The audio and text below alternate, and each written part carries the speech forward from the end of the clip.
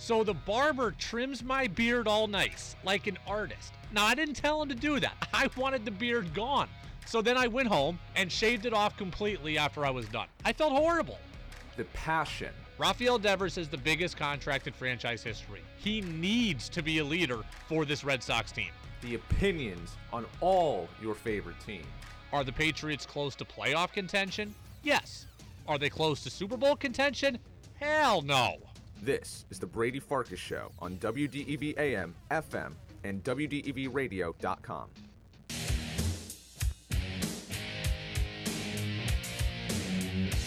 What's up, everybody? Happy Friday here on the Brady Farkas Show on WDEV AM and FM and WDEVradio.com. Short show tonight. We're up until 6:10. Then it's Red Sox baseball. Sox welcoming in Ohtani, Trout, and the rest of the Angels.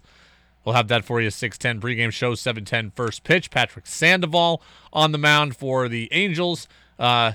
Tanner Houck gets the ball for the Red Sox. Couple of good pieces of news for the Red Sox here today. Brian Bayo's going to come up. Looks like he's going to start Monday. He'll start on Marathon Monday against Ohtani. And then also we'll get Trevor Story started playing some catch today. No idea what that means for his rehab timetable, but the fact that he is throwing at least here, that is a pretty good thing, and I do believe he will be back at some point here before this season ends, and maybe even back earlier than we thought. Maybe we thought the All-Star break or so would be the earliest. Just maybe that'll be the case. You can get in on the text line, 802-585-3026. Again, 802-585-3026. The show is brought to you by Fecto Homes. 5, 4, 3, 2, 1. And here we go. And Buster Olney of ESPN is going to stop by with us here in 15 minutes. He'll join us at about 5:45, talk about the Red Sox after their sweep against the Tampa Bay Rays. They turned the page today and try to turn the page. Text says Duvall coming back in June. Yes, that is kind of the thought. Duvall expected to be out 6 to 8 weeks, which would put him back here very end of May, extremely end of May, or early June. I've been expecting Duvall to be back in June all along. Trevor Story hopefully back there sometime mid-July, end of July, whereas before we were thinking he might miss the entire season. So, again, Buster will be with us here in about 15 minutes. Celtics start their playoff run tomorrow. Game 1 against the Atlanta Hawks is at 3:30 from the Garden. I have no concern about this series with Atlanta. I'm going to go on record now. I think the Celtics are going to win this series in 5. I think the Celtics are going to win this series in 5. And the reason why I think that is because Trae Young does nothing to scare me. He's a good scorer. He can get hot. I'm well aware of that. He's an NBA player who's the leading scorer on an NBA team. I'm fully aware Trae Young is capable of doing damage. But I believe the Celtics are fully capable of bothering him, of getting in his head, of wearing him down. You look at how these teams are constructed. The Hawks are built on wiry guards, Young and DeJounte Murray. The Celtics are built on thicker, stronger forwards. The Celtics have more length. The Celtics have more height. The Celtics have more defensive versatility. I just think the Hawks are a little bit soft. Bogdanovich is a little soft. Young is soft. I think they can get in their head. I think the Celtics are going to win this series in 5. Now, the Hawks are not to be taken lightly. Since Quinn Snyder took over, they're tops in the NBA in points per game. They're in the top 2 in offensive rebounds per game. They're in the top 5 in pace of play per game. So the Hawks will get up and run. They will get up and down, and they do have the ability to score. So they are not to be taken lightly, but that said, I am not worried about them at all. I have just watched enough Trae Young games in my life to think that the Celtics will be able to rattle him. I think Marcus Smart will be able to rattle him. I think Jaylen Brown will be able to rattle him. I think Malcolm Brogdon can get a turn at him. The Celtics have the ability to rotate different defenders on him. They have the ability to body him. They have the ability to just get him off his game. That's who Trae Young is. He's a scorer, but he's a guy who I think is easily irritable and a guy who can be thrown and a guy who can be taken off his game. So I got the Celtics winning tomorrow, and I got them winning tomorrow in a big way. I think tomorrow will be a convincing victory. I'm looking forward to sitting down and watching all of Game 1. Jaylen Brown looks like he's going to go. He's got that hand laceration, but stitches are out. He's going to go. Hopefully he's all good to go. I think the Celtics win this game, though. Texter says, I think the Celtics sweep Atlanta. I will never call for the sweep. I will go with the gentleman's sweep, which is 5 games. But I'll never call for the sweep. These are NBA players. They play with emotion. They play in front of their fans. I can easily see a scenario where the Celtics take the first 2 in Boston and Atlanta gets game 3 back in their home building. I can see a scenario where the Celtics take the first 3 games and Atlanta takes game 4 in their building, backs against the wall. Texter says they swept Brooklyn last year. Yes, just because they swept Brooklyn last year does not mean I'm going to go predicting them to sweep this year. And that Brooklyn team was soft as well, given the nature of Kyrie. Now, Atlanta doesn't have Kyrie, so they might be less likely to implode and more likely to play hard. I like Clint Capella. I like John Collins. I like Bogdanovich. Atlanta has a lot of good players. They have a lot of likable players. But I think with Trae Young, I think they're a little bit soft, and I think he's a little bit irritable. And I can just see Marcus Smart getting under his skin. I could just see Malcolm Brogdon being able to lock him down, him going to the lane, getting bodied by how physical the Celtics are. Celtics win this one in 5. Celtics win this one in 5. Kendrick Perkins of ESPN, the former Celtic, said something interesting this morning on ESPN. He says Jason Tatum has the most pressure of anyone in the playoffs. The guy that I'm looking at that's under the most pressure this season to deliver a championship is Jason Tatum. And I get it. People are saying, no, that's crazy. He's young. He still got a lot of basketball left in his career, and rightfully so. But guess what? He also has all the pieces he need around him to actually get it done. And what he did last year in the finals, disappearing, Jason Tatum needs to get his lick back. I got a text from Jack on the text line I want to get to in a second, but I want to address Kendrick Perkins here. Jason Tatum has pressure. I think, look, the best, if you are a top 4 seed in the NBA playoffs, your best player has pressure. Right? If you're in a top 4 seed, you have championship aspirations. Therefore, your best player has pressure. Jason Tatum has pressure.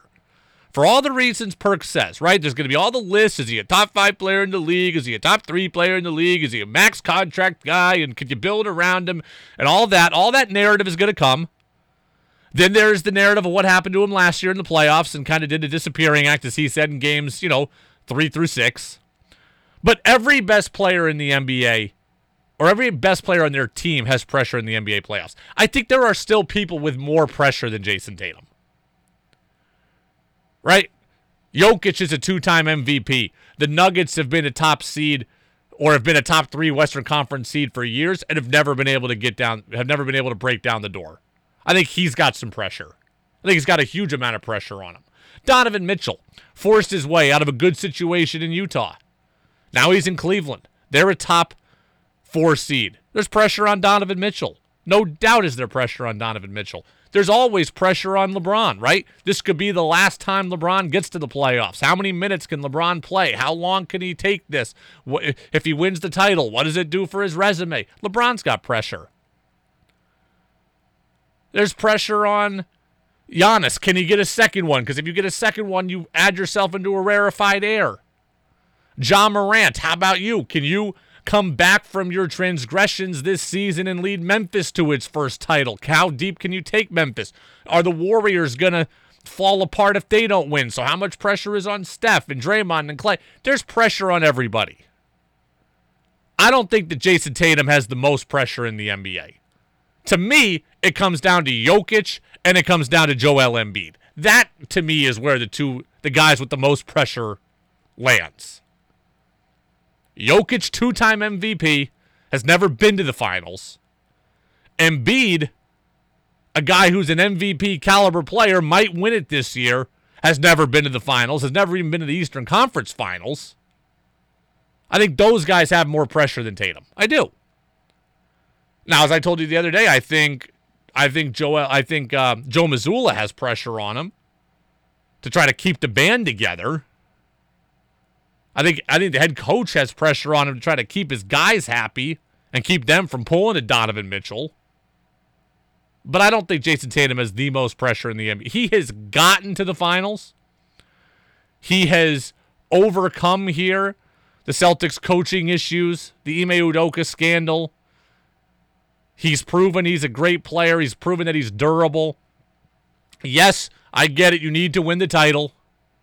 But Jokic, Embiid, James Harden doesn't have as much pressure anymore because we've kind of written him off as just Embiid's sidekick.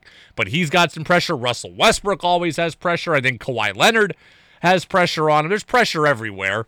Texter says most pressure is on Embiid, no doubt. Oh, Phoenix has a huge amount of pressure, right? Chris Paul never won the finals. Got to the finals a couple of years ago against Giannis, lost. Chris Paul has been riding this greatest player to never win a title wave along with Charles Barkley here for a while.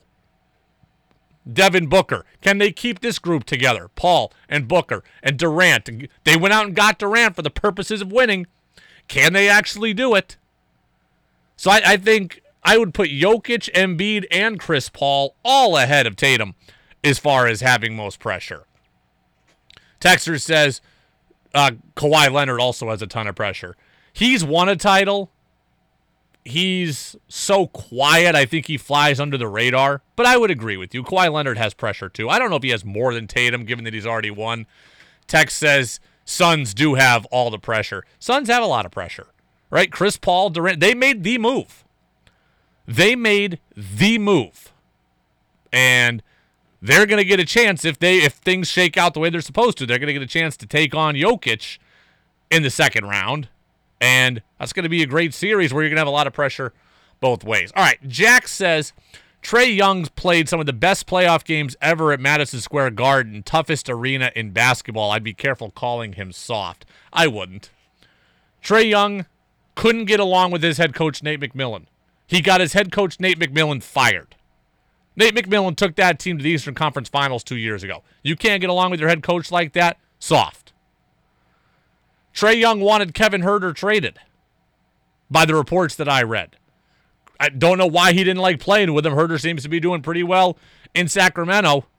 You're trying to get your teammates traded and your coach fired? Soft. I'm not saying he doesn't have a bit of an FU quality that can allow him to raise up in a pressure-filled environment. He does. And he's fully capable of going for 35 tomorrow. I just don't think that he's going to, or if he does, I don't think it's going to be easy. If Trae Young gets 35 tomorrow, it might be on 9 of 29 shooting, and I'll take that. I'll take that kind of inefficiencies. Trae Young, to me, he's not the guy.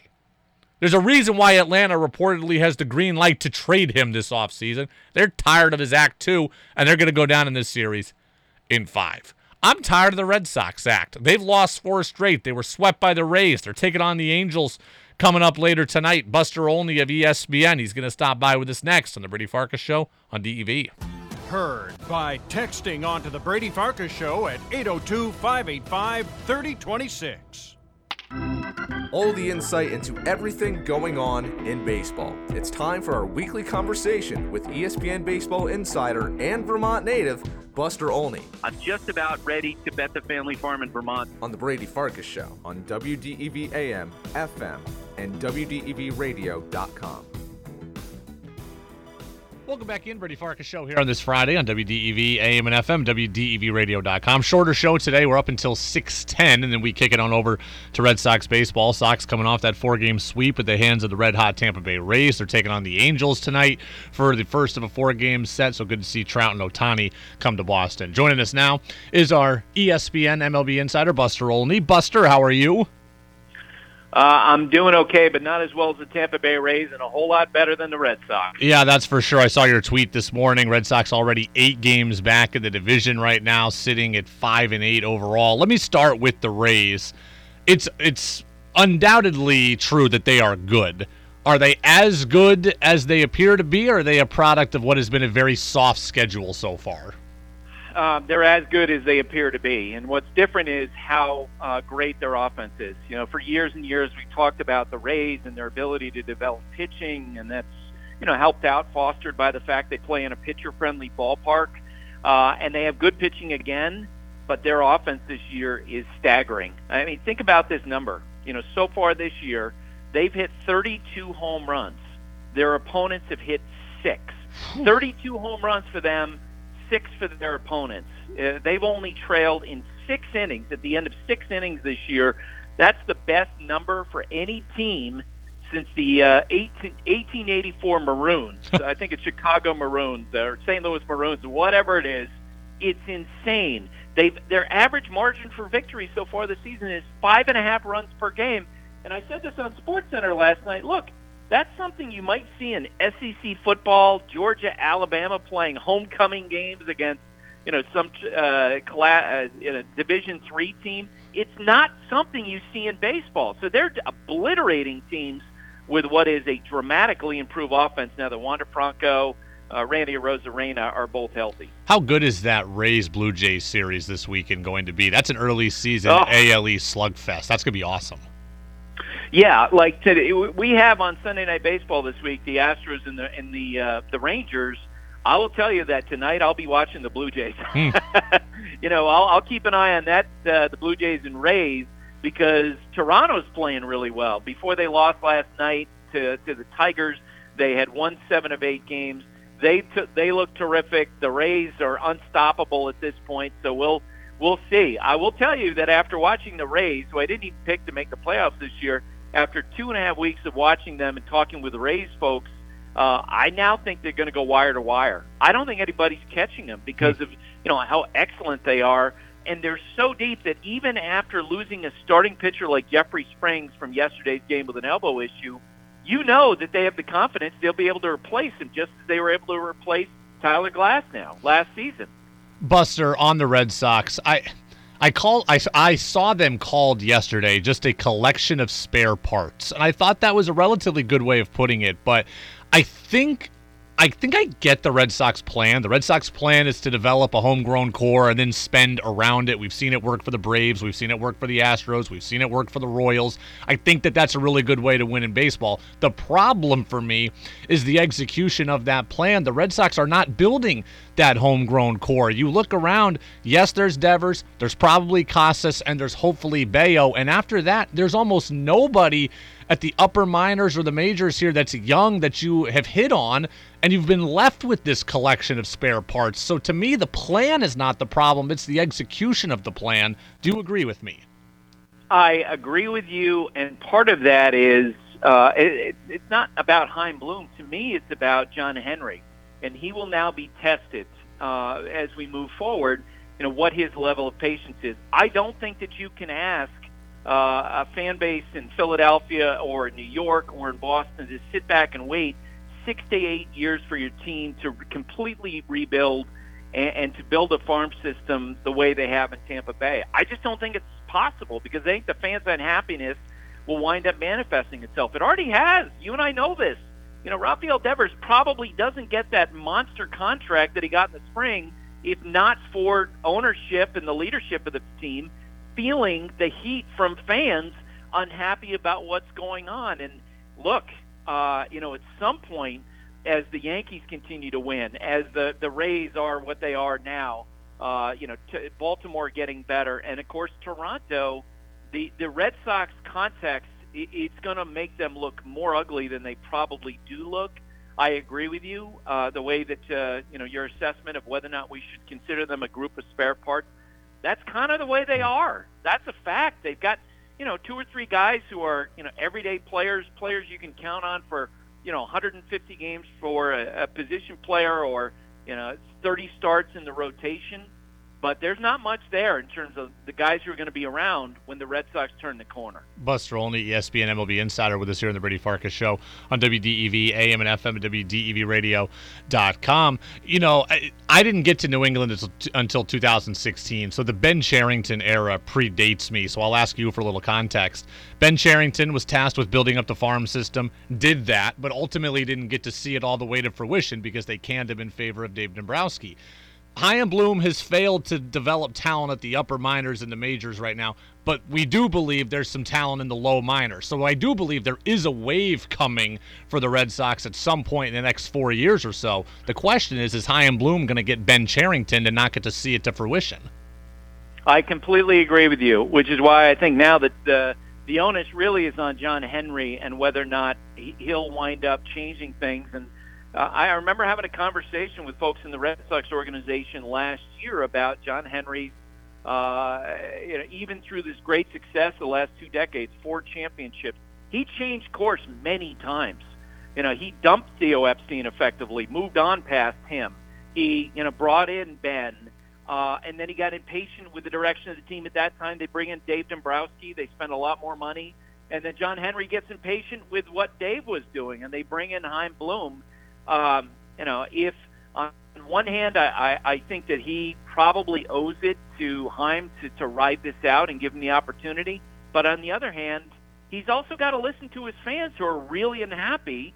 We heard the booing on opening day, and that's only going to get louder as they continue to drift downward in the standings if Tampa Bay, Toronto, Yankees run away from them.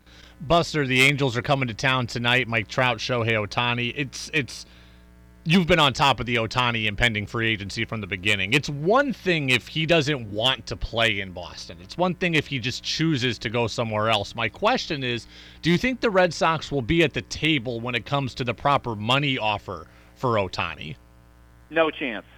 Absolutely no chance. They need to do their due diligence and have the conversation and ask the question where the numbers are going to go. But an organization that was unwilling to give Mookie Betts the contract that he wanted or Xander Bogaerts the contract that he wanted is not going to be a team that's going to have the pile of money, be willing to spend the pile of money that's going to be required for Ohtani. As you and I have talked about in past weeks, the key question is, will his contract number start with a $500 million plus, or will it start with a $600 million plus? There's no way the Red Sox are navigating in those waters. Who do you think is? I mean, you said the Dodgers from the beginning. I got to assume the usual suspects, the Dodgers, the Yankees, maybe the Cubs, and all of a sudden maybe the Texas Rangers, the Padres. Like, is that the group of 5 and that's it? So let's be clear. The Cubs certainly have the money and the financial flexibility to do it. The Mariners, your Mariners, you would assume they would check in and do their due diligence. The Giants. But I really think it's going to come down to a battle between the Dodgers, who, and they've had internal talks among their players about taking a run at Ohtani this offseason, and the New York Mets, with the richest owner in baseball. Steve Cohen, their general manager, the one that Steve hired, was the guy who lured Ohtani to Anaheim, Billy Epler. And so in free agency, not only do I think the Mets are going to wind up offering the biggest contract to Ohtani, the largest number, but they've also got Epler, who Ohtani trusts and knows. And I think maybe we should learn from recent history and say, we can't forget about the San Diego Padres either. Yeah. Like they seem to be willing to spend everything. They had the biggest offer on the table to Aaron Judge. They had the biggest offer on the table to Trey Turner. They outbid the Red Sox by 75% to get Xander Bogaerts, and maybe we should learn from all that and anticipate that they'll be in the conversations for Ohtani. I know you said the Red Sox won't be in those waters, but they should still do their due diligence. I'm curious, do the Red Sox deploy Yoshida this weekend and say, hey, take him out to dinner and all that kind of stuff? Or, one, is that tampering? And two, am I thinking way too diabolically about this? Well, yeah. I mean, Yoshida, I would assume, from what I understand, they're friends. And so they would go out to dinner. But, I don't think the team should ever go within a million miles of asking him to do that. And the reason why I think they need to do their due diligence in the fall is quite simply this. When Ohtani signs with another team, whether it's the Mets or the Dodgers, and you're Chaim Bloom, if he's the one, or if you're John Henry sitting at that press conference in the wintertime, and the question is asked, did you guys talk to Ohtani's people? The answer can't be no. Yeah, you're right. It just can't be. You have to make the phone call. You have to do the due diligence. You have to say thank you very much and hang up the phone so you can answer the question, yes, we checked on the price and it was too expensive for us. As we get ready for this game tonight, our pregame show beginning a little while from now at 6:10. I'll get you out of here on this, Buster. we've made so much of Ohtani, and rightly so, when he's the best player in the world. We've kind of forgotten, it's not the right word, but we've kind of let Mike Trout take a back seat. How good still is Mike Trout? Because I'm excited to watch him this weekend in addition to Ohtani. Well, yeah. I mean, for years we talked about Trout being not only the best player in baseball, but maybe the best player of all time in terms of the start of the career he's had. He's been sidelined in recent years. He's missed games. That slowed his pace in terms of the numbers he's putting up, and yet this year he's got an OPS of close to 1,000. Like, he would immediately, if he were on the Red Sox, with all due respect to Rafael Devers, Trout would immediately become their best player. He's the second best player in the world. I have wondered what it must be like for Trout to watch this year play out, because he's so competitive. He wants to win so badly. And while, he's the first one to give Ohtani his props for being a great player, can you imagine being Trout and understanding that the guy who gives you the best chance to win might be only 4 or 5 months from walking out the door? Yeah, fascinating stuff for the Angels for sure. And we talked about how they need a good start, and it's been kind of ho-hum. They had a good series against the Nationals they're coming off of. But we'll see it play out this weekend at Fenway, a 4-game set, which includes the Patriots Day Monday game, so we're looking forward to that. Buster Olney of ESPN. Buster, be well. Have a great weekend there with the Astros and the Rangers, and we'll talk to you again next week. Okay, Brady, thanks for doing this. Absolutely. Thank you for doing this. Don't thank me for doing this. Thank you for doing this. We'll step aside. CBS National News Update. We'll react to what Buster had to say. We'll give you the Sox lineup, so we'll do it next on the Brady Farkas Show on DEV. Now it's back to the Brady Farkas Show on WDEV AM, FM, and WDEVradio.com.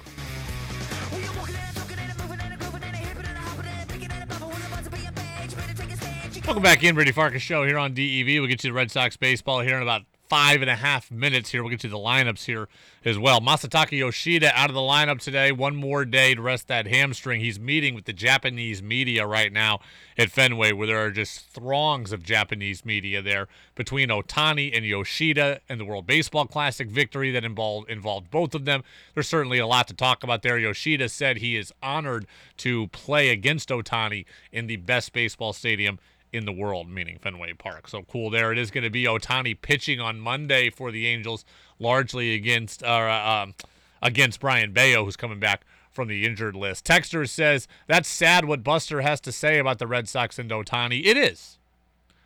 The Boston Red Sox should never be in a position to be outbid for the best player around.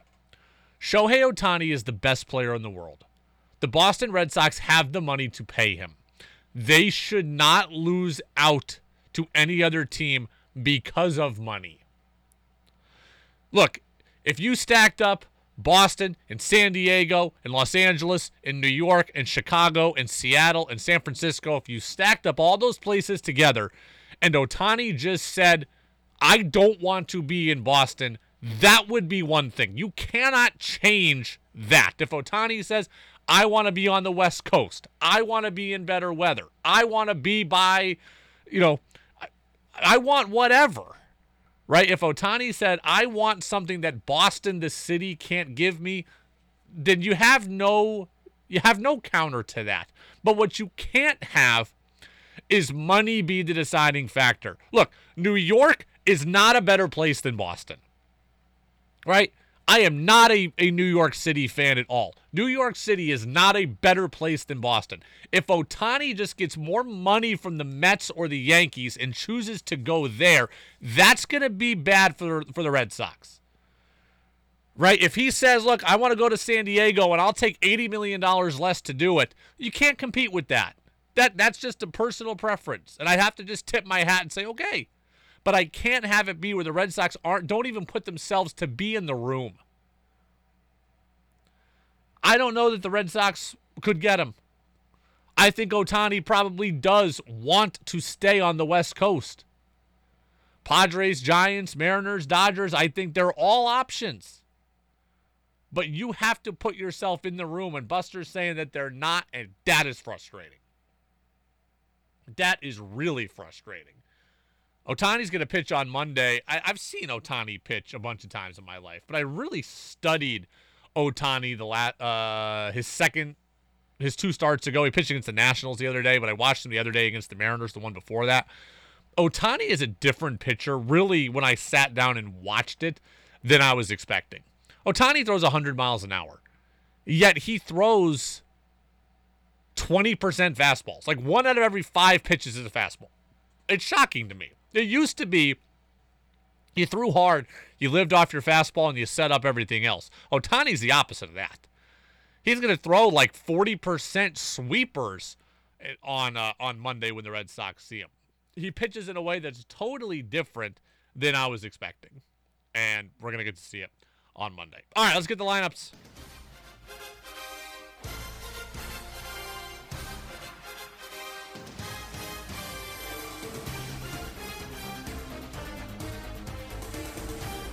The Angels are 7-5. The Red Sox are 5-8. Tanner Houck takes the mound for the Sox, 2-0 with a 4.50, possibly his last Red Sox start because Brian Bayo's coming back.